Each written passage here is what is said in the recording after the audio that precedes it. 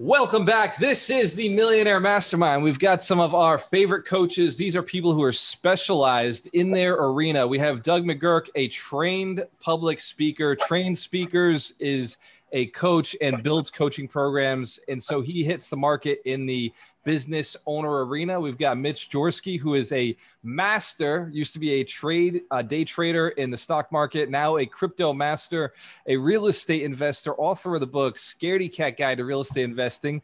I forgot to mention that Doug McGurk is also a published author, wrote the book Under Construction. We've got Ryan McDermott, a professional financial advisor, also a real estate investor, and he's probably the most moral, ethical financial advisor I know because he 100% bases his opinion on what you've actually got, not where he wants you to go, but where you actually want to go. Darina Pagodina just jumped in. She's working on building 100 millionaires with me. She's in the community. She's our connector.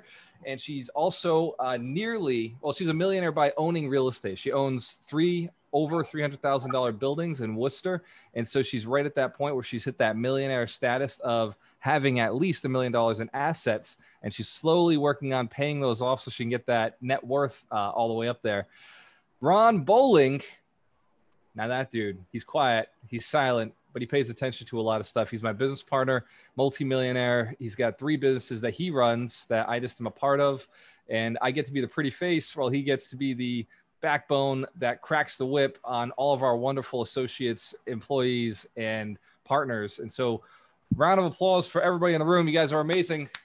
I appreciate you taking the time out of your busy schedules. I've got one question to pose, and that is, where do we put our money and where do we spend our time?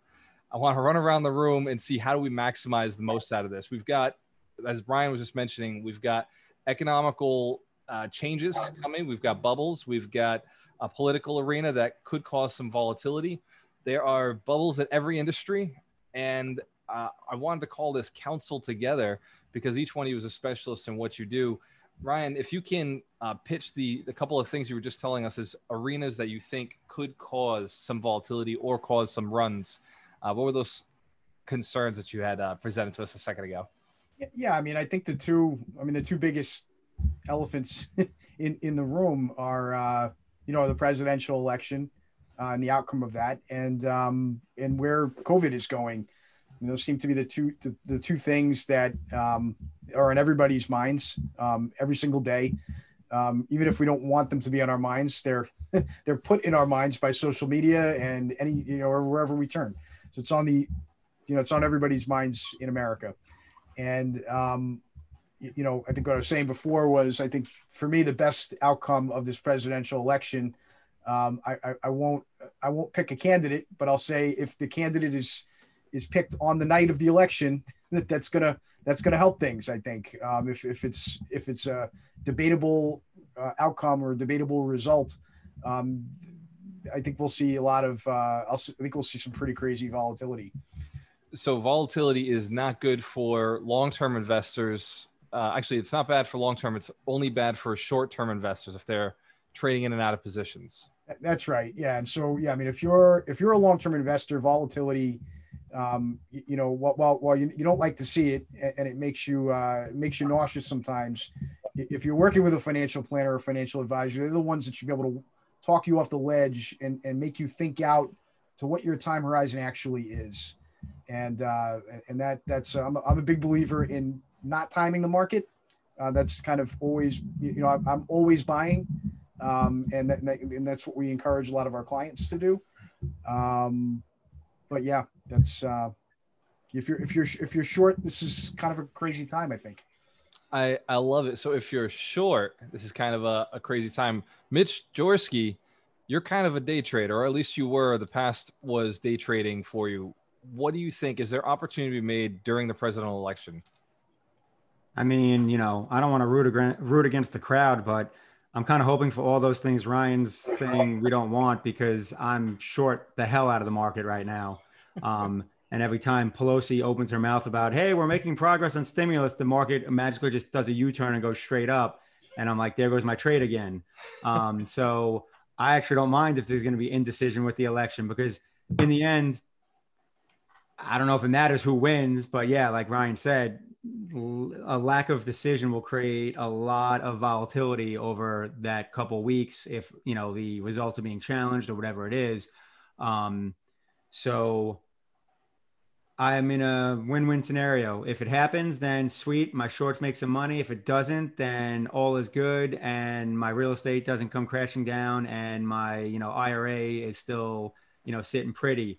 So in terms of that short-term point of view, yeah, that's what I guess you call being hedged.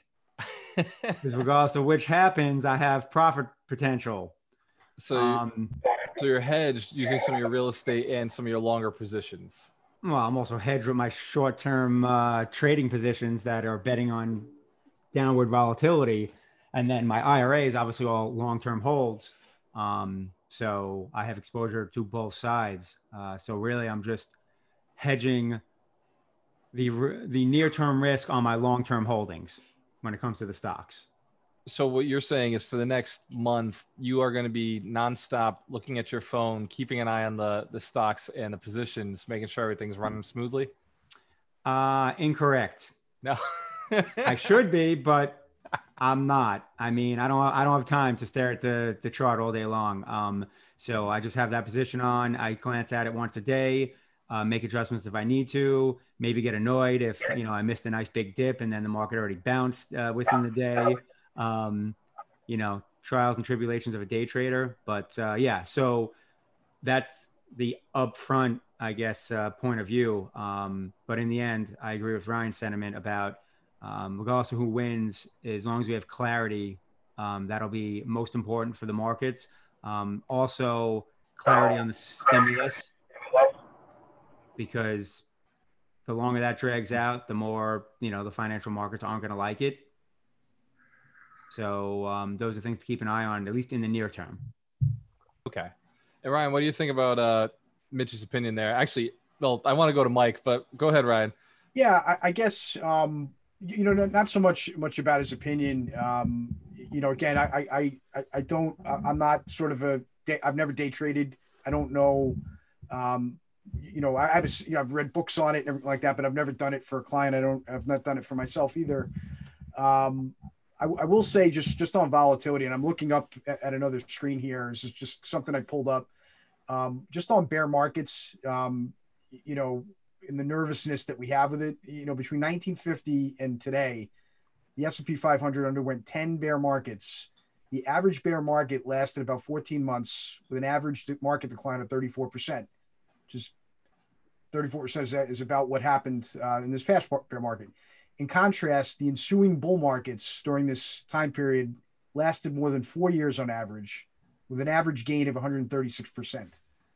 And I always sort of like to look at stats like this when I personally get nervous about where things are going, and it always makes me stay the course. If you sell, you lose. And that's just, stay in, stay in, understand you and understand your time horizons. If your time horizons are short, mine aren't, most of my clients aren't. If your time horizons are short, then you really need to be looking at allocation closer. But if they aren't, stay in, stop. I love it. 100%. Good advice. Mike Shine, what do you think? I wholeheartedly agree with Ryan. Stay in. I think I learned recently from the book that we're reading, Set for Life, that there's a distinction between volatility and risk. Yep. And yes, the stock market goes up and down, and sometimes if you're looking at it daily, you'll get a lot of gray hairs. But over the long term, or no hair, right? But over the long term, it's a better risk than keeping your money, for example, in cash, which will just disappear because of inflation. So stay in the market. Just be prepared for the ups and downs. And if you're not prepared to do that way, send your money to Ryan and let him run your portfolio. But yeah. I like that. It's a good plug. So, Mike, when we talk about investments, and I'll keep Ryan out of this one particular segment, when we talk about it, because he can't talk about specific stocks. Right. So, but Mike, your review on Tesla, that's a long-term view. That's a long-term play. What is your view on the rest of FANG, right? Facebook, Apple, Amazon, Netflix, Google. Same idea. My general philosophy is you pick a good company. It's not, I don't day trade just like Ryan. I've never day traded. I don't even know how to do it. I see people on YouTube do it and I look at it and say, wow, that'd be really neat to do. But I'm not in, I don't have that temperament. But if, I look at the way Facebook, for example, the advertising dollars, and even, personally, the way you, Walter, use it, and in the wholesale mastermind and all the Facebook, I just think of Facebook as a no-brainer over the long term. It's a great company. They own the top 6 of the top 10 social media companies, Yep. Like Instagram, and they don't just own Facebook. So it's a great company, and we're all heading there more and more for business and, my kids for social reasons. That's a no-brainer. Netflix, I watch my kids. We tried to cancel Netflix and my daughter said, no, we need to get Netflix back. So, it's a streaming service and they may not have come out with good earnings for this quarter, but then again, this is the problem. People are watching CNBC every day saying, what did they do this quarter? Again, that's not the way I trade. I watch that. I watch it for entertainment purposes, but I'm looking long-term on all those. I think Amazon, after seeing what happened during COVID, how could you go against Amazon? It's like the whole world, even my mother was like, yeah, we're trapped here in Florida, but we're buying crossword puzzles. I'm getting them from Amazon. I'm like, oh my God. You can't go against these companies. They're too big. They're too valuable. They help us out too much. I agree with you. Doug, I took up your suggestion to watch the Men Who Built America. So I just finished it last night, went through all 8 episodes. Wow. And when I go into something, I get obsessive. So that's awesome. Totally crushed it. What'd you glean? So I want to get your opinion of it first, right? So I know your daughter's going to jump in the car soon, so you probably won't be able to be as attentive. But what was your biggest takeaway? And I will share what I thought of it as well.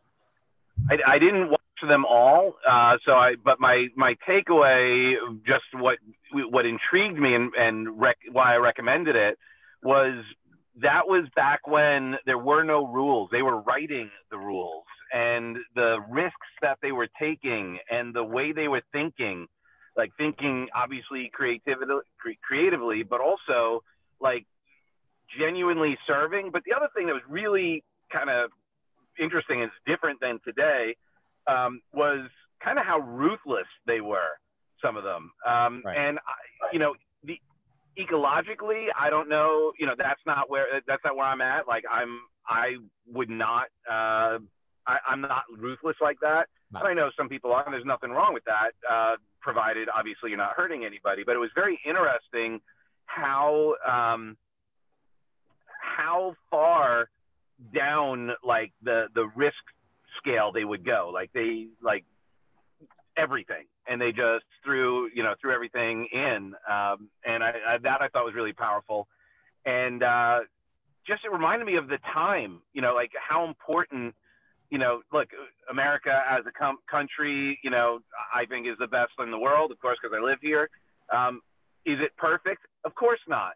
I just believe it showed what was possible when you allowed ingenuity, creativity, and what we were able to create in such a short period of time by also creating basically capitalism, by, allowing everybody the competition with fierce. And it also set up an amazing bit of activity. Yeah. So what Doug is saying is exactly one of the same things I got away from it.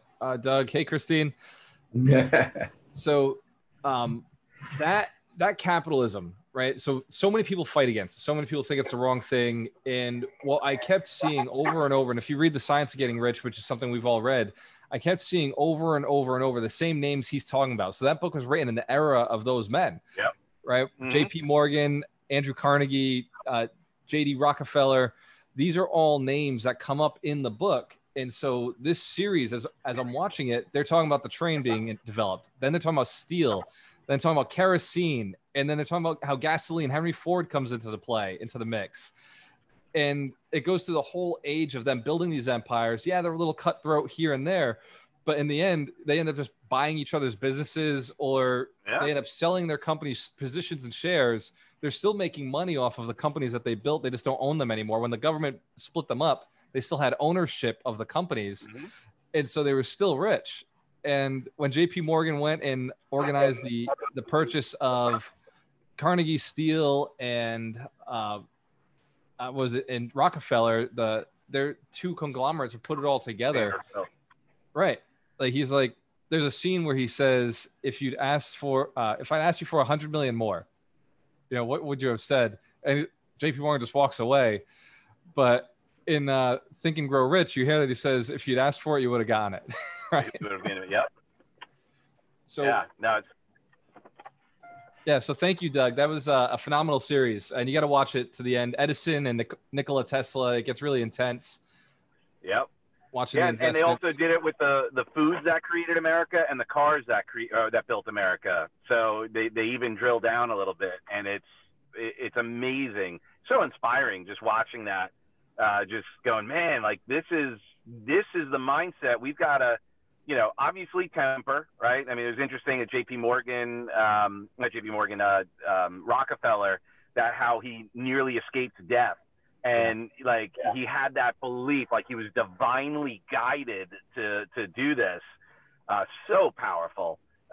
So yeah, when we create that philanthrocapitalism, or that capitalism with a conscience, man, it is unstoppable. We can, man, change, like the world will transform yet again, provided we keep the consciousness in. We can't eliminate capitalism. Capitalism is sound.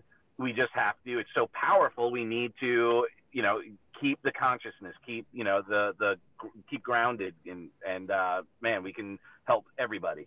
I like that saying, philanthrocapitalism, philanthroeconomics, like going out and building with intention to make the world a better place. And that was one of the takeaways.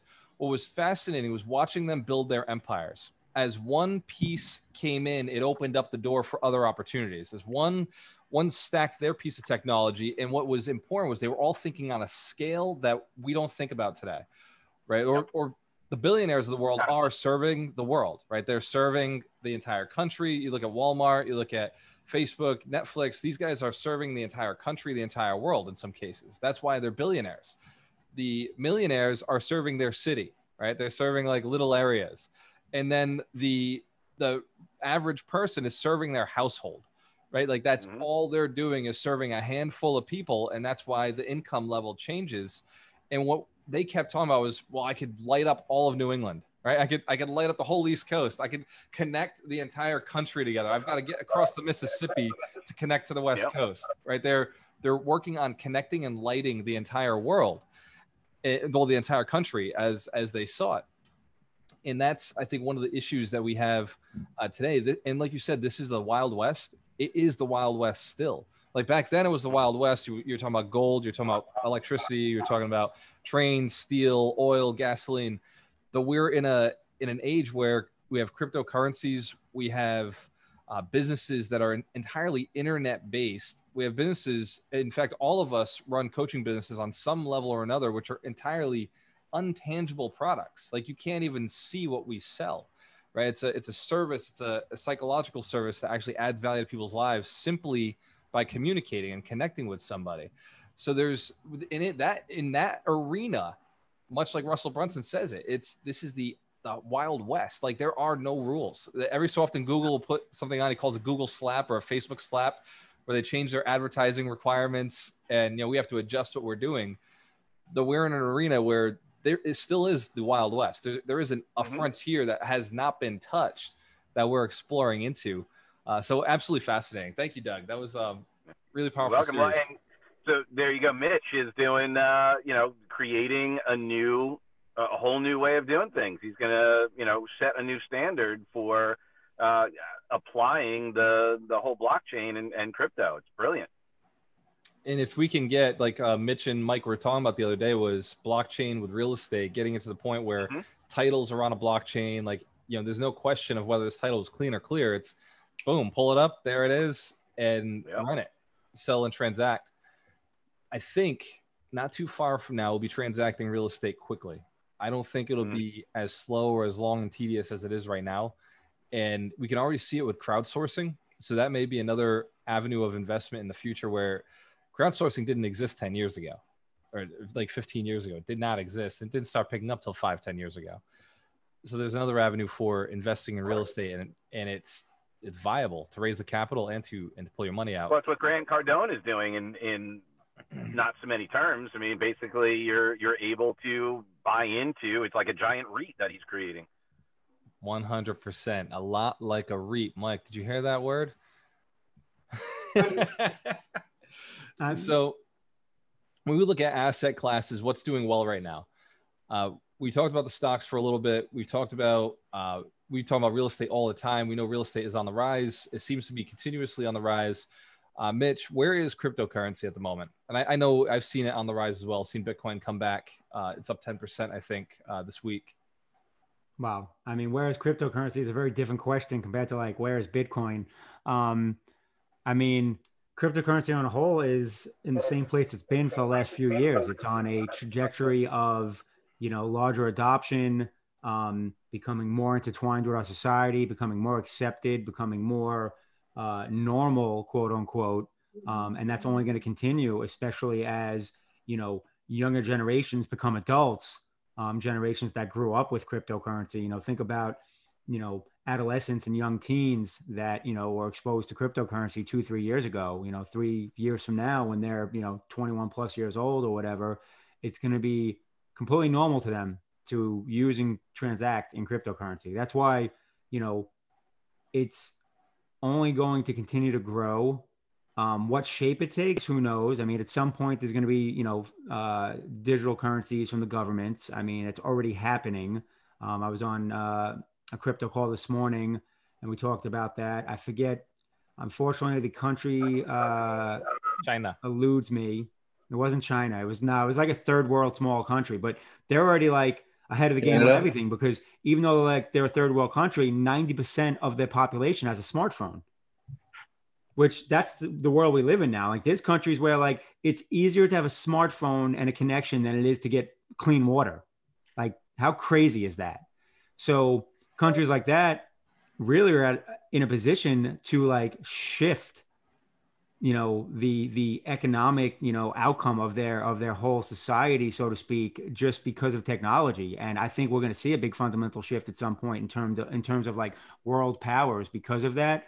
But they're already doing a pilot program where basically it's a government digital currency, and essentially you link to it, using your smartphone. It's obviously backed by the government, just like the US dollar is backed by the US government. So it's already happening. Just because the US isn't doing it doesn't mean it's not out there. We're actually, the US is behind the curve when it comes to crypto and digital currencies. So they're just resting on their laurels about us being the world, reserve currency. But it'll be interesting. But I know the US does have a pilot program that they've already launched using some kind of, whatever it is, Fed coin or whatever you want to call it. I forget the exact. There was a specific name for it. So Freedom coins. I don't know about that. Sounds like the opposite. Because I'll buy some of those. Especially depending on how this whole election works out. Socialism. Anyway, right. So excuse me, I had to sneeze. So cryptocurrency on a whole, I still think is very much in the growth phase. The early adopter phase kind of happened.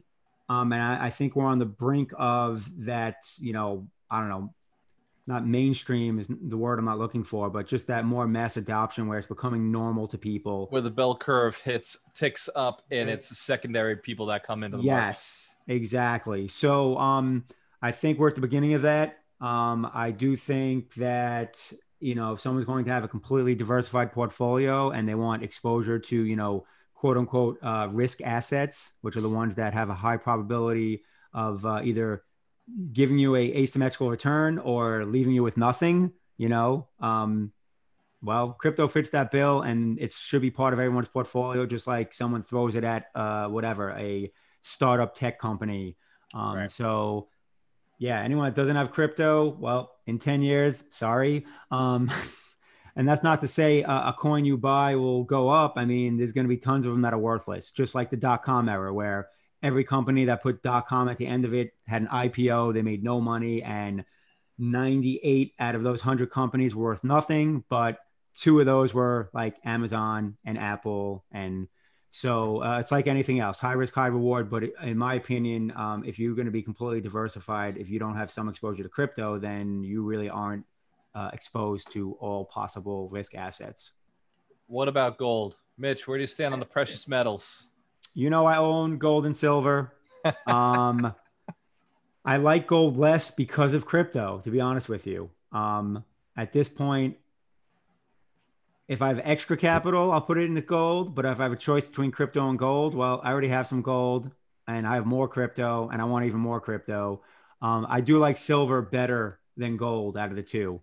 Although it's been a minute since I looked at the ratio, but $24 for silver, $1,900 for gold.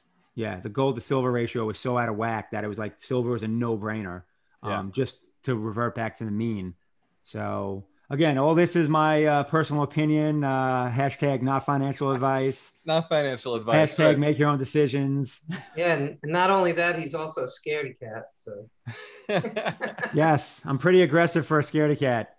So I gotta ask, what is the point in gold? What is the point in crypto? Right. So I look at crypto and gold as exactly the same thing. They're useless currencies that we're holding that are currently not in practice. Right. They have the potential to appreciate and they have the potential to depreciate for no inherent reason, no intrinsic value other than the fact that there's a giant belief system around, just like the dollar, right? The belief system behind crypto and the belief system behind, and instead of crypto, I will say, because this is like saying currency in general sucks, right? Crypto is just another currency.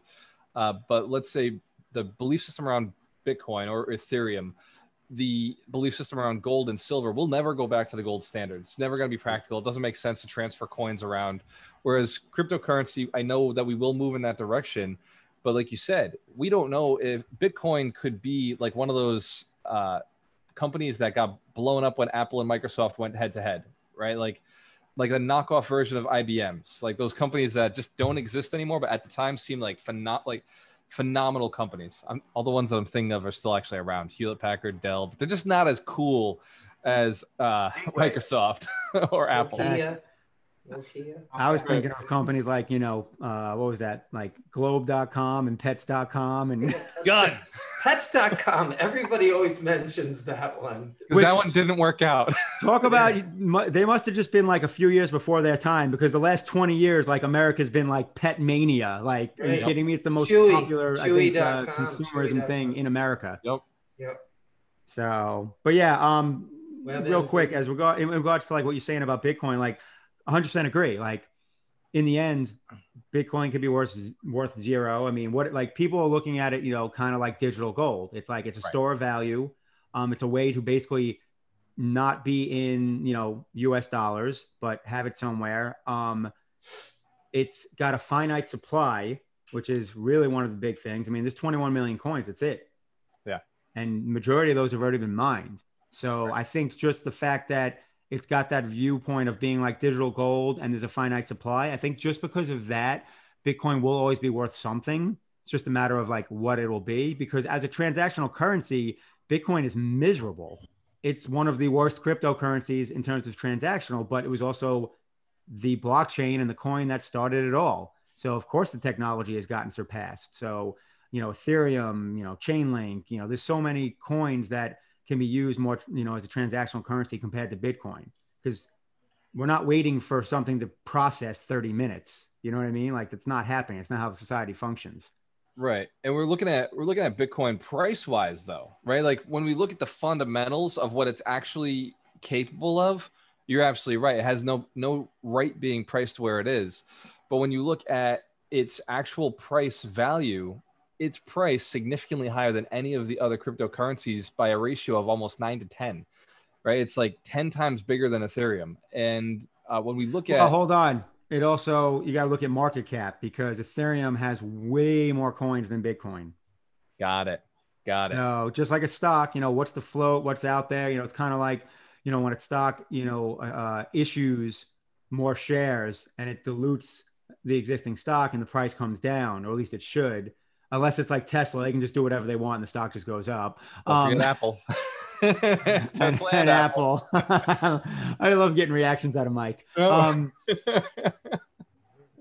anyway, so that's something to keep in mind, but you are correct though. I mean, in terms of relative value, it's up there. It's, kind of the top coin, and it's because it was first to market. It's the name brand. It's the Kleenex of cryptocurrency. More people know the word Bitcoin than they know crypto. If you just go out, like if you just did a random survey on the street, more people have heard of Bitcoin than they've heard of cryptocurrency. Yeah. So that's really the big reason. This is how I see it, right? Because for anybody listening, this is things that these are assets you can invest in that make a return, right? Assets that you can invest in make a return. We wouldn't the idea of currency in general is that it will appreciate. That's the only way it makes money, is it appreciates. Same with the stock market, it appreciates or pays dividends. Same with real estate, it appreciates, pays dividends, or you can depreciate, saves you money on taxes, or you're paying down a loan. So there's a lot of different income streams here. And same with a business. You build a business, doesn't cost much, but it increases income and potential net worth, as well as you can leverage against it and borrow money against it. So there's a couple of different things you can do to build money. When I look at the currencies, the cryptocurrencies, and the currencies of the world, I think of them as, you have the dollar, you have Bitcoin, and you have gold. The dollar, Bitcoin, and gold. And then under gold, you have silver, and then copper. And copper is basically the most precious of all the other shit metals that exist. And then above gold, you've got platinum, palladium. There's there's a couple of things above gold, but they're just unpractical, not transacted enough. So it's unreasonable to think you could transact it. You've got the dollar and everything underneath the dollar. But there are three currencies that are slightly stronger than the dollar right now. The dollar is actually a little weaker. I can't think of the name of what the currencies are, but they trade out in the Middle East. So there's a little bit of a difference, but for the most part, they're all the same. We just lost Ron. Where did he go? So for the most part, you've got the dollar kicking ass and then everything underneath it. You've got gold kicking ass and everything underneath it. And then you've got Bitcoin kicking ass and everything underneath it. But that doesn't mean that they're going to stay top dog, right? If the dollar is winning right now, no doubt it's winning of all the currencies, but it's going down in value. Of course, all the currencies are going down in value, so they're all getting hurt, except for a handful. And there's a few that just aren't suffering the way we are. Like the Jordan, I don't know what they use in Jordan, but in Jordan they're actually beating us. They're actually increasing in value because they're holding the line and they're doing really well. In cryptocurrency, we see Ethereum as the second big dog, right? The next big dog, it's like silver. It's doing really well. And same with gold and silver. The volatility on silver makes it fun to trade, but at the same time, how long will it hold its value? And yes, we've seen it go up over the years, over the last 50 years, both gold and silver, even copper have gone up in value. But as assets go, if you had $10,000, what would be, and I want to run this question across everybody. $10,000, it's all you had, and you're making $40,000 a year, and you had an option to invest $10,000 to get started. Where would you start? We'll start with you, Mitch. I'm gonna say the answer that all of us just thought of. I would just buy a rental property.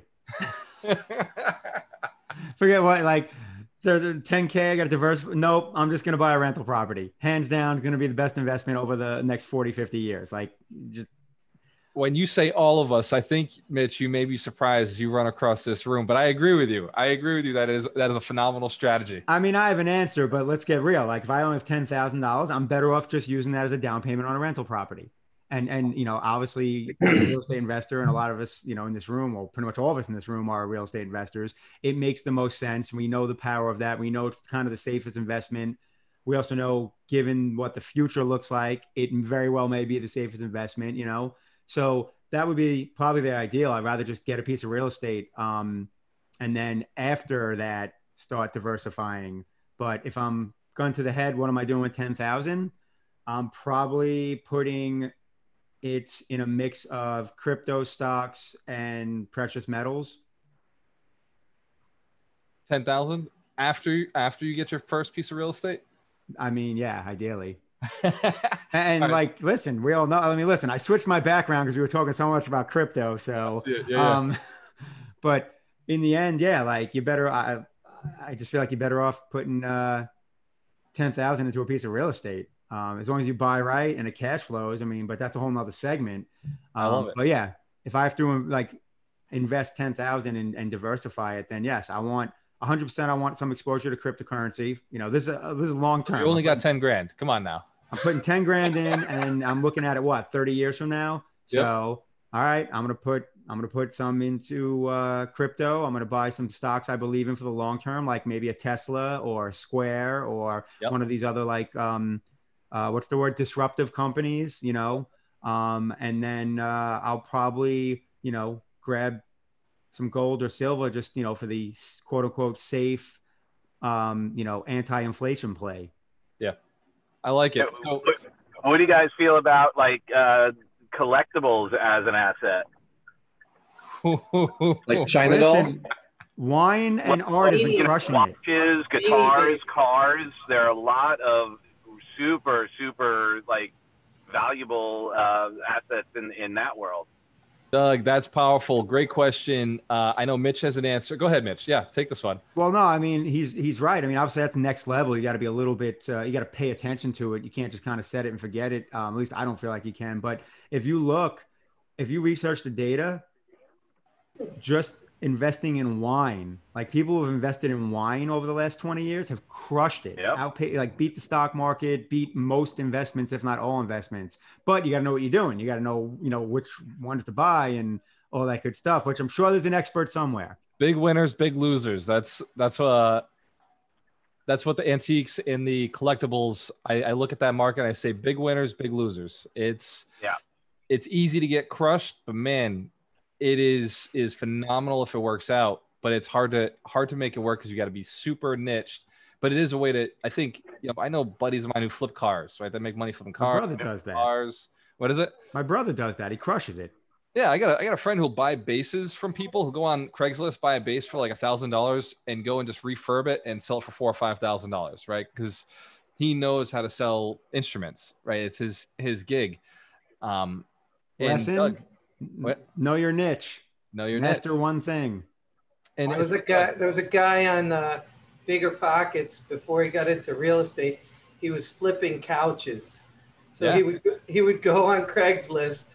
He'd find a couch for like $50, take it to his storage facility, clean it, redo it, and the very next day put it back on for like $300-400. So you can flip couches. And he had a storage unit, right? Storage facility. That's perfect. Yeah. That sounds like a great title to a book. Yeah, flipping couches. So $1,000, Doug. What would you invest in? $1,000. $10,000. $1,000? No, 10,000. 10,000. Yeah, so I'd probably similar to Mitch. I'd get some gold, some definitely start looking at some, you know, see what was going on with the tech stocks, and I might, like, knowing my niche, musical instruments, that kind of thing. I know those, so I might do something like that just for fun. Take $2,500 and go, okay, let me, you know, get an old Gibson or something that I know is going to have some value, and you know, I could flip it. I used to flip cars and guitars. Nice. Flip cars onto guitars. Very good. You know what, Doug? That was an asset I didn't see coming up, so I like that one. Ryan McDermott, what do you got? $10,000. I got a lot of questions. I'm going to answer your question with a question, kind of like qualify this. You know, and you know, the long answer is going to be that I'm probably not going to give you an answer, because I don't know how old the person is. I don't know if they're married. I don't know. This is you, bro. This is you starting with nothing, and you got 10 grand. This is, yeah, I can't. You're just trying to force him to answer. No, I feel bad, but it's just, yeah, it's too close to advice. It's too specific to anybody, right? I will say, just to add to the collectibles thing, you didn't mention watches. I mean, I know I have a friend who buys Rolex watches, and there's an app for Rolex watches where you can literally, it's like a Zillow for Rolex, a Zillow for watches, and if you buy those from a jeweler, and you resell those online, there's an arbitrage almost every single time you buy them. Not investment advice, but. So I'm going to say for Ryan, he's going to go get his, what is the license you guys carry? What is the license? I have a Series 6 and 65. 63. So you're going to go get your Series 6, 65, get it shined up nice, and go out there and start marketing and service some people and get some more money, right? That's right. Well, yeah, you know what? You know what I will say for myself, and this is me personally, is I'm investing in my business and myself, and I think that's, I think that's a fair investment, is to invest and build up, my biggest source of income right now is my business. Yeah. And I want to increase my income along with my net worth, but that'd be what I'd be doing. So. I like that. That's a great answer. Self-development, go out, marketing, self-development, build your business up. Phenomenal. So we've got buy a house, owner occupied. We've got start a business. We've got invest in little niches like collectibles, guitars, things that watches, gold. Mike Shine, what do you think? 10,000. How do you make it? Spend it on a Walter Amarello training program. And some scaredy cat books. So scaredy cat. Maybe a little generator coaching if you could. And Doug McGurk. I like it. So okay, 10 grand buys all of us. That's there you go. That's true. With that, you'd be unstoppable. Good. Wow. Well, you can get a start anyway. Run to the back of the room. What a show off. No, obviously this was posted somewhere like on Facebook, and everybody said that they would invest in themselves, which I don't know. I get so, but it made me kind of gag. It was a little cheesy. I would invest in myself. I don't know. Maybe it's a little cliche. So yeah. I don't know.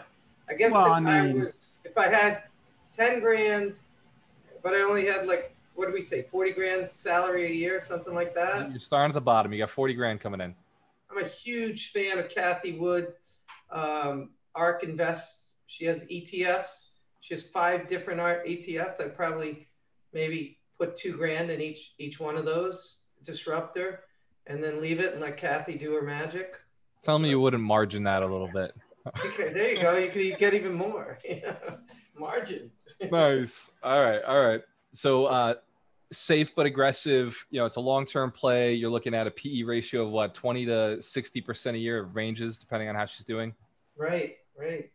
She's crushing the competition right now. So it's pretty awesome. And what's beautiful about that is, that's you're being active, but you're not, because the ETF is being pruned, so to speak, by the management. I think since a lot of us are pretty active investors, like when you ask me that question, at least I'll get very specific because I'm like, this is what I would do. But most people aren't handling their investments like that. They need, some kind of management. So ETFs are a great way to do that. Or obviously having like an awesome financial planner like Ryan McDermott. Those are the avenues to go to if you can't, actively, do your spring cleaning, so to speak, on your investments. Yeah. That would be that was based on your hypothetical. That would be very different from what I would do with 10 grand based on my situation. I'm just saying if someone makes based on your situation, you just stack the piles, man. Just whatever. Here we go. More Tesla. More Tesla there. That's not a chair that he's on. It's a stack of money. But I would buy Tesla. So yes. 10 grand on Tesla. Can we just get a little more? I would. That's not advice. I'm just completely passionate and a believer. So you do your own research. Well, and that is, something that, people say. It's, buy what you know, or buy what you believe in, or buy what you consume, So there's something to be said for that. And what was that? I think that was Peter Lynch's book, right? And he talks about that. It's just, buy what you consume, buy what you know. Yeah. And Warren Buffett says that all the time too. So I think all of those rich guys say that. Segue to Terry Wager. Terry, 10 grand. You got nothing to start with and a $40,000 a year job. Funny, you should say that because I've already been in that situation, and I started Generator Coaching from a business that lost most of its money when we went to Obamacare. And I'm not political. I have no problem with that. But when Obamacare came in, one of the things that happened is everybody had to have insurance. And so they wanted to use it. And I was in an insurance-based business, being in mental health. And so everybody who was paying me cash got a resentment towards the government making them do this, and got a resentment towards having to have insurance. So they wanted to use it. So my cash clients all went to want to use their insurance. And so then I went from making 150 per person per hour or whatever it was, to a $25 copay. And then because I was incorrectly listening to my own bad advice, not knowing the situation, I actually got on panel so I could get more referrals. And then I had to commit to their rules, which was basically take what we give you. And so my income went from about 200,000 to about 100,000. And then it dropped very quickly to about 60 or 70 grand. And so I really kind of had your situation. And that's when I left mental health, because one, I wasn't really excited anymore about the depression, anxiety thing, but I had a group of people in my practice that were all about wanting to grow their businesses. And so I started working with them exclusively, and my income started going up. And so I realized really quickly that helping people with their businesses makes more money than helping people with their problems. Clever. So going back to the $10,000. Going back to the 10,000, now from the years that I've learned about what I'm doing and how I'm doing it, I would spend that money on stages. On what? Stages. Oh, stages. Pay to play. Because I can take my information, and all of what we've been talking about is very good to earn money in a passive income. But information is more of an active income, but it really brings in money when you know how to use it. Right. And I like the avenue you just went down.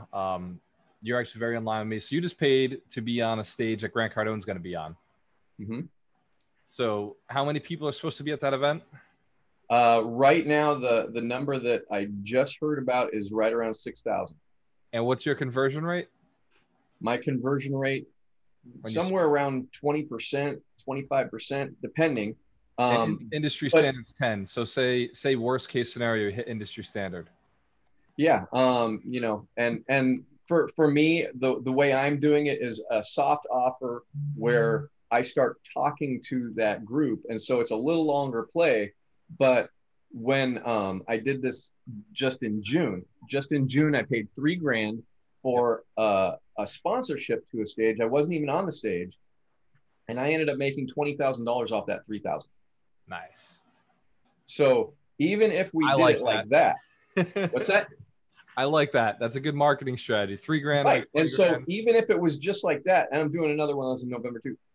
Even if it was just $10,000 and I made 6 times my money, 6 times the $5,000, I make $30,000. I'm good. Right. And so for me, it makes much more sense to do that and keep my money in play. Yep. And here's the thing that I'm really getting at is not just the stages, but it's the relationships that's the currency. The money is just how we play. Yep. But it's really the relationships, who we know, who we work with, the joint ventures that we do together that really is the gold, so to speak. And so it doesn't matter whether I have stocks or anything like that, because if I have my information and a relationship with you, we can start making money. I like that. Wow. Okay. All right. So we've got a bunch of great ideas, and I want to combine all of them. As I've listened to each and every one of you, each one of you is right. Each one of you is accurate. And for anybody who's listening at home, this is the ultimate strategy.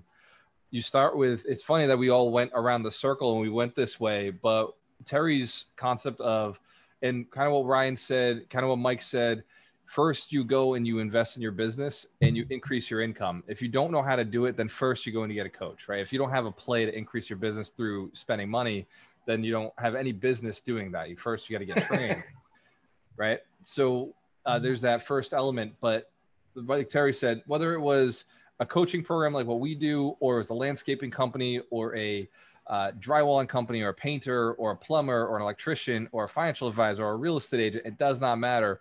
That first $10,000 should be marketing. It should be getting you in front of your clients, and it should be right marketing, not bullshit marketing, not just, hey, here, throw away 10 grand. Well learned, well invested $10,000 should return you at least 20. This is inefficient returns. This is the worst case returns, but you should at least double your money. If you get good, like Terry is, you get good at converting. For me, I can spend $2,000 and make $10,000. I know those numbers inside and out. It's non-negotiable. And so if you can get to that point in your business, now you've got that 10 grand back. You've got that 10 grand back at the end of a month or at the end of 3 months, and you start rolling it. That's where it starts making sense, scaling that piece and then shifting it off. Now, of course, this type of income isn't like what Mike suggested or Mitch suggested or Ryan suggested, where there's no taxes involved, or possibly what Doug suggested is you keep it off the grid. There may be no taxes involved there also. That was not legal advice. Not legal nor financial advice. Doug Hides. Not me. I don't know what you're talking about. Doug who? So take your money and put it in a non-taxable account in the Cayman Islands. So this is why we talk about Set for Life, right? Invest in yourself. And then the buying of a property, the first thing Mitch said, and I agree, all of us would do it. If we didn't own any real estate, the first step all of us would take is a multifamily, owner occupied, house hack, whatever you have to do to get some rents coming in from that property. Owner occupied, so you're paying 3% down. 10 grand will buy you at least a $300,000 house, which you can do in just about any market. You can find something for 300,000. Might not be as desirable depending on the market. If you're in Ryan's market, 300,000 is not much. Gets you a shoebox, but you can live in that shoebox and rent out the other part of it for a little bit, half your mortgage. And since you're probably working from home now, thank you COVID, you can move an hour away where you can get that property for 300,000. Absolute reality. And you can start a business anywhere. You don't need to be local to start a business. Even in real estate, you can just run your license through other people. Yeah, I'm in Portland, you're in Boston, and we're working together. 100%. So you have the ability to build a business quickly. And it is, I do believe, the most leveraged asset that you can own is your business, your time, your business. You can control that, leverage it further. Ryan McDermott hit on that. Mike Shine's already doing it in his active business. And that's why he has the ability to play with the other assets. Same with Mitch Jaworski, knows the value of that active income that brings money in. And same with Doug, we're all doing it. So you start with that $10,000 investment in building your business, build the business, get it so it's bringing that money back in monthly. And then you can start adjusting. Now it's okay. What else? What other assets do I want? And rental property does make the most sense to be the second asset, especially owner occupied. Go in, you got cash flowing now, owner occupied, house hack, second asset. As that starts appreciating, then it's turn back to the business and double down on that advertising, double down on the infrastructure, whatever you have to do to increase so that you can bring more in. Whether or not you like your business doesn't really matter at this point, because you should be out of it. You can invest to the point where you're pulling yourself out.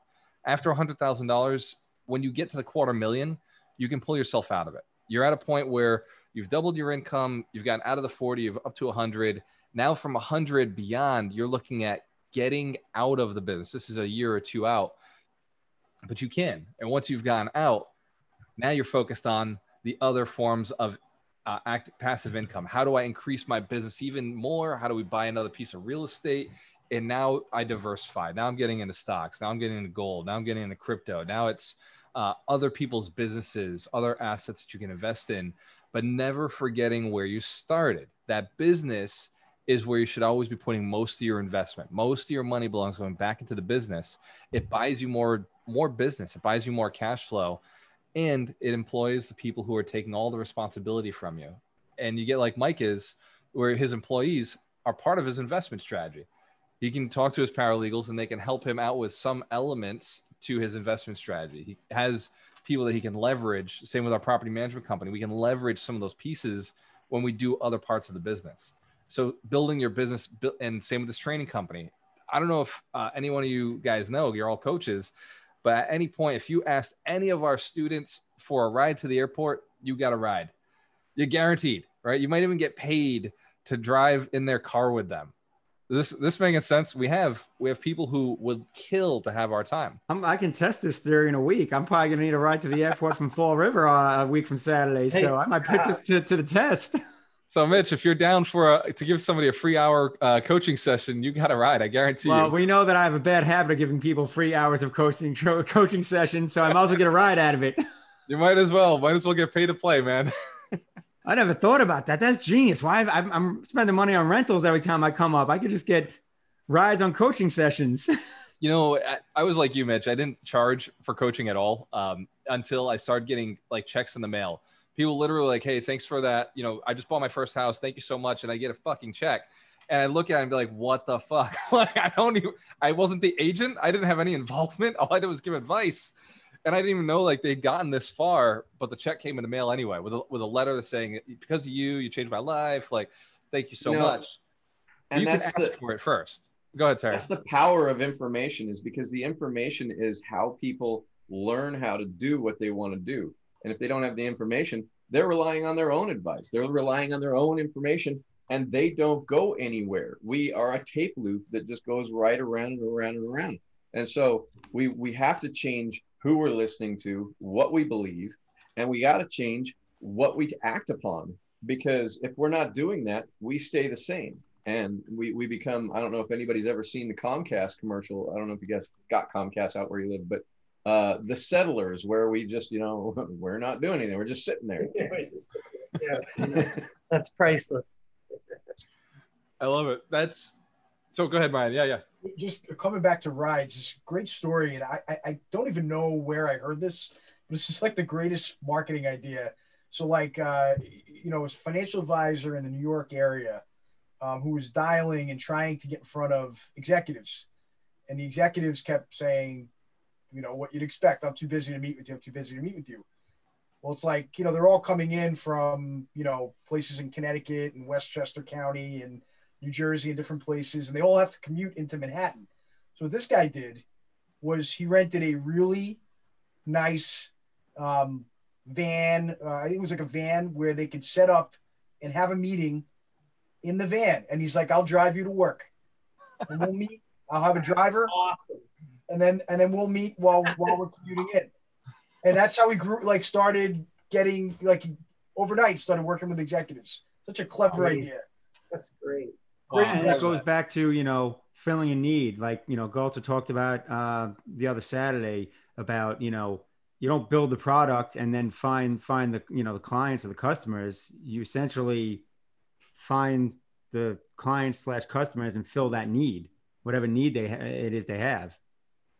I would totally pick you up at the airport if we talked about crypto all the way to Fall River or whatever the heck it is. Wow. Mike will drive 45 minutes to the airport to drive another hour down, another 45 minutes home. Well, in that case, I've been putting too much of the brunt on myself. Yeah. I mean, I need tax write-offs, so I'm not complaining, but we did a cost-benefit analysis, okay? If I could get you for an hour and a half to explain to me in detail what Bitcoin was, what blockchain was, so that I could go out and do it comfortably or do it with skill. I mean, the amount of money I could make from that hour and a half of driving in the car would be totally worth it. This is true. Which reminds me, Mitch, you owe all of us some more information on the Leo the Leo coin that you got. I told him that today already. Mike and I actually, here's so quick sidebar. This morning I had my weekly roundtable call with my crypto guys, and I mentioned I told Mike this earlier. I mentioned both of you guys because the new onboarding process is done. So at a minimum, Galter, we got to get you on because you don't even need any crypto to get onto Leo Finance, but you should be pumping content on there because you earn the Leo coin just putting content on the site. Bro, I got a VA. What kind of content? Drop it on there for me. So it's basically, financial. So think Seeking Alpha Are you familiar with the website Seeking Alpha? Yep. So Think Seeking Alpha is just on the blockchain. So it's finance related content, crypto, real estate, anything money. You could, financial opinions, like just financial related content. And then essentially, like when people vote on your posts, you earn crypto. You basically earn, a percentage of that crypto that's created from those votes. And then also there's the opposite. If you let's say you own a bunch of the coins, right, and you stake them, so to speak, it's almost like kind of like, I don't know, being like a dividend reinvesting plan.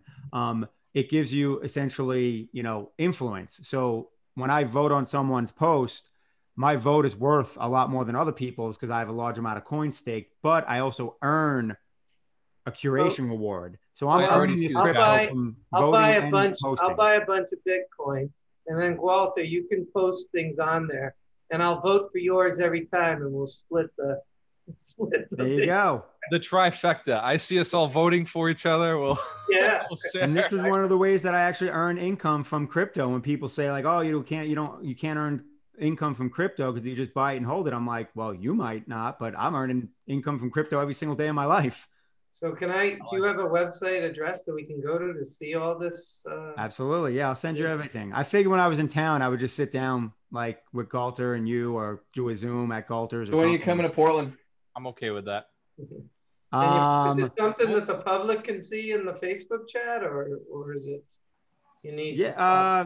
The account creation, actually, yes. And Galton, listen, and the way Galter is, he's going to want it because he's going to want to know. He's going to want everyone to know what his account/username is on the site, so people know to look for. In fact, it should just be your name. Yeah, I'm pretty sure it's available. So we go to Amarello on the Leo Finance. I'm Scaredy Cat Guide on Leo Finance. I mean, so and I actually have my leofinance.com. It's leofinance.io.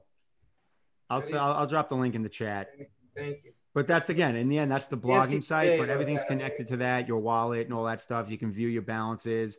So we'll get into it. Like I said, it's getting streamlined. And guess what? Rumor has it, pretty soon we are going to be able to log in and or create an account just from your Google login. Nice. Just like Zoom. Nice. Awesome. Yeah, I'm down for that. So I like the idea of having some exposure to crypto, especially if it doesn't cost me anything. Reminds me a lot of like mining for gold or buying like very inexpensive real estate and doing the value add plays, getting land for free. Any of those things are like really cool to me. I would have mined Bitcoin if it was cheaper. I mean, if I was in it 10 years ago, I guess I would have been cheaper. So this was a good conversation, guys. Thank you so much for hanging out with me and hanging out together and putting this together for the community. Doug, I know you're still there. Thank you for that series that you gave us. Steve O'Keefe, who's in our program, one of our students, he mentioned to me Bigger Pockets Podcast 409, giving yourself permission to go bigger. The Blue Fishing Mentality with Steve Sims. I just ordered the book from listening to this podcast. It is intense. It's called Blue Fishing. And what he said is he was making the most money of his life, and he only had 89 clients or 98 clients, but they were all billionaires. And that's how he starts the podcast. And basically what he said is kind of like what Mitch was talking about Ryan was talking about with picking the guy up from the airport. Instead, what he was doing was throwing parties, but he only threw parties for wealthy people. He like, if you wanted to meet Madonna, like, okay, cool. Got him on the phone. Like, this is what he would do just to get to the next level. How do I get to the next level? How do I get to the next level is, throwing better parties for richer people and just only hunting for those people and say, hey, I'll throw the best parties and stacking up. So his Rolodex he's like, I don't need anybody in my Rolodex except for these under 100 people. And that's who we service. It's the Dream 100. I know, Ryan, you see it.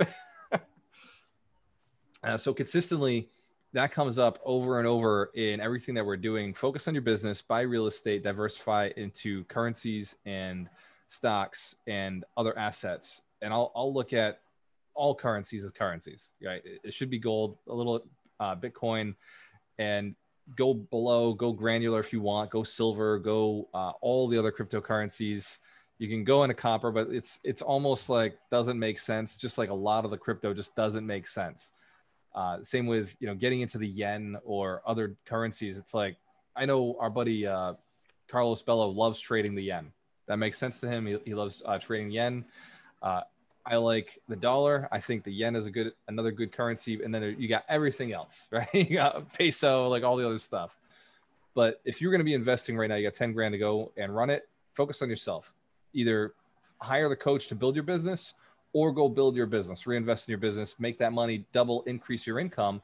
Every one of us is a business owner. Every one of us has gone and done this piece and then invested in real estate. And by investing in real estate, it helps you save some money monthly, builds up your net worth while you're going out and building your business again, increasing it. So a lot of great advice. Coaches, thank you so much for hanging out with us. I'm going to put this on Facebook. It's already Facebook Live. Just go in and drop your information into the comments. So anybody who's looking to get in touch with you can reach out to any one of the coaches and learn more themselves.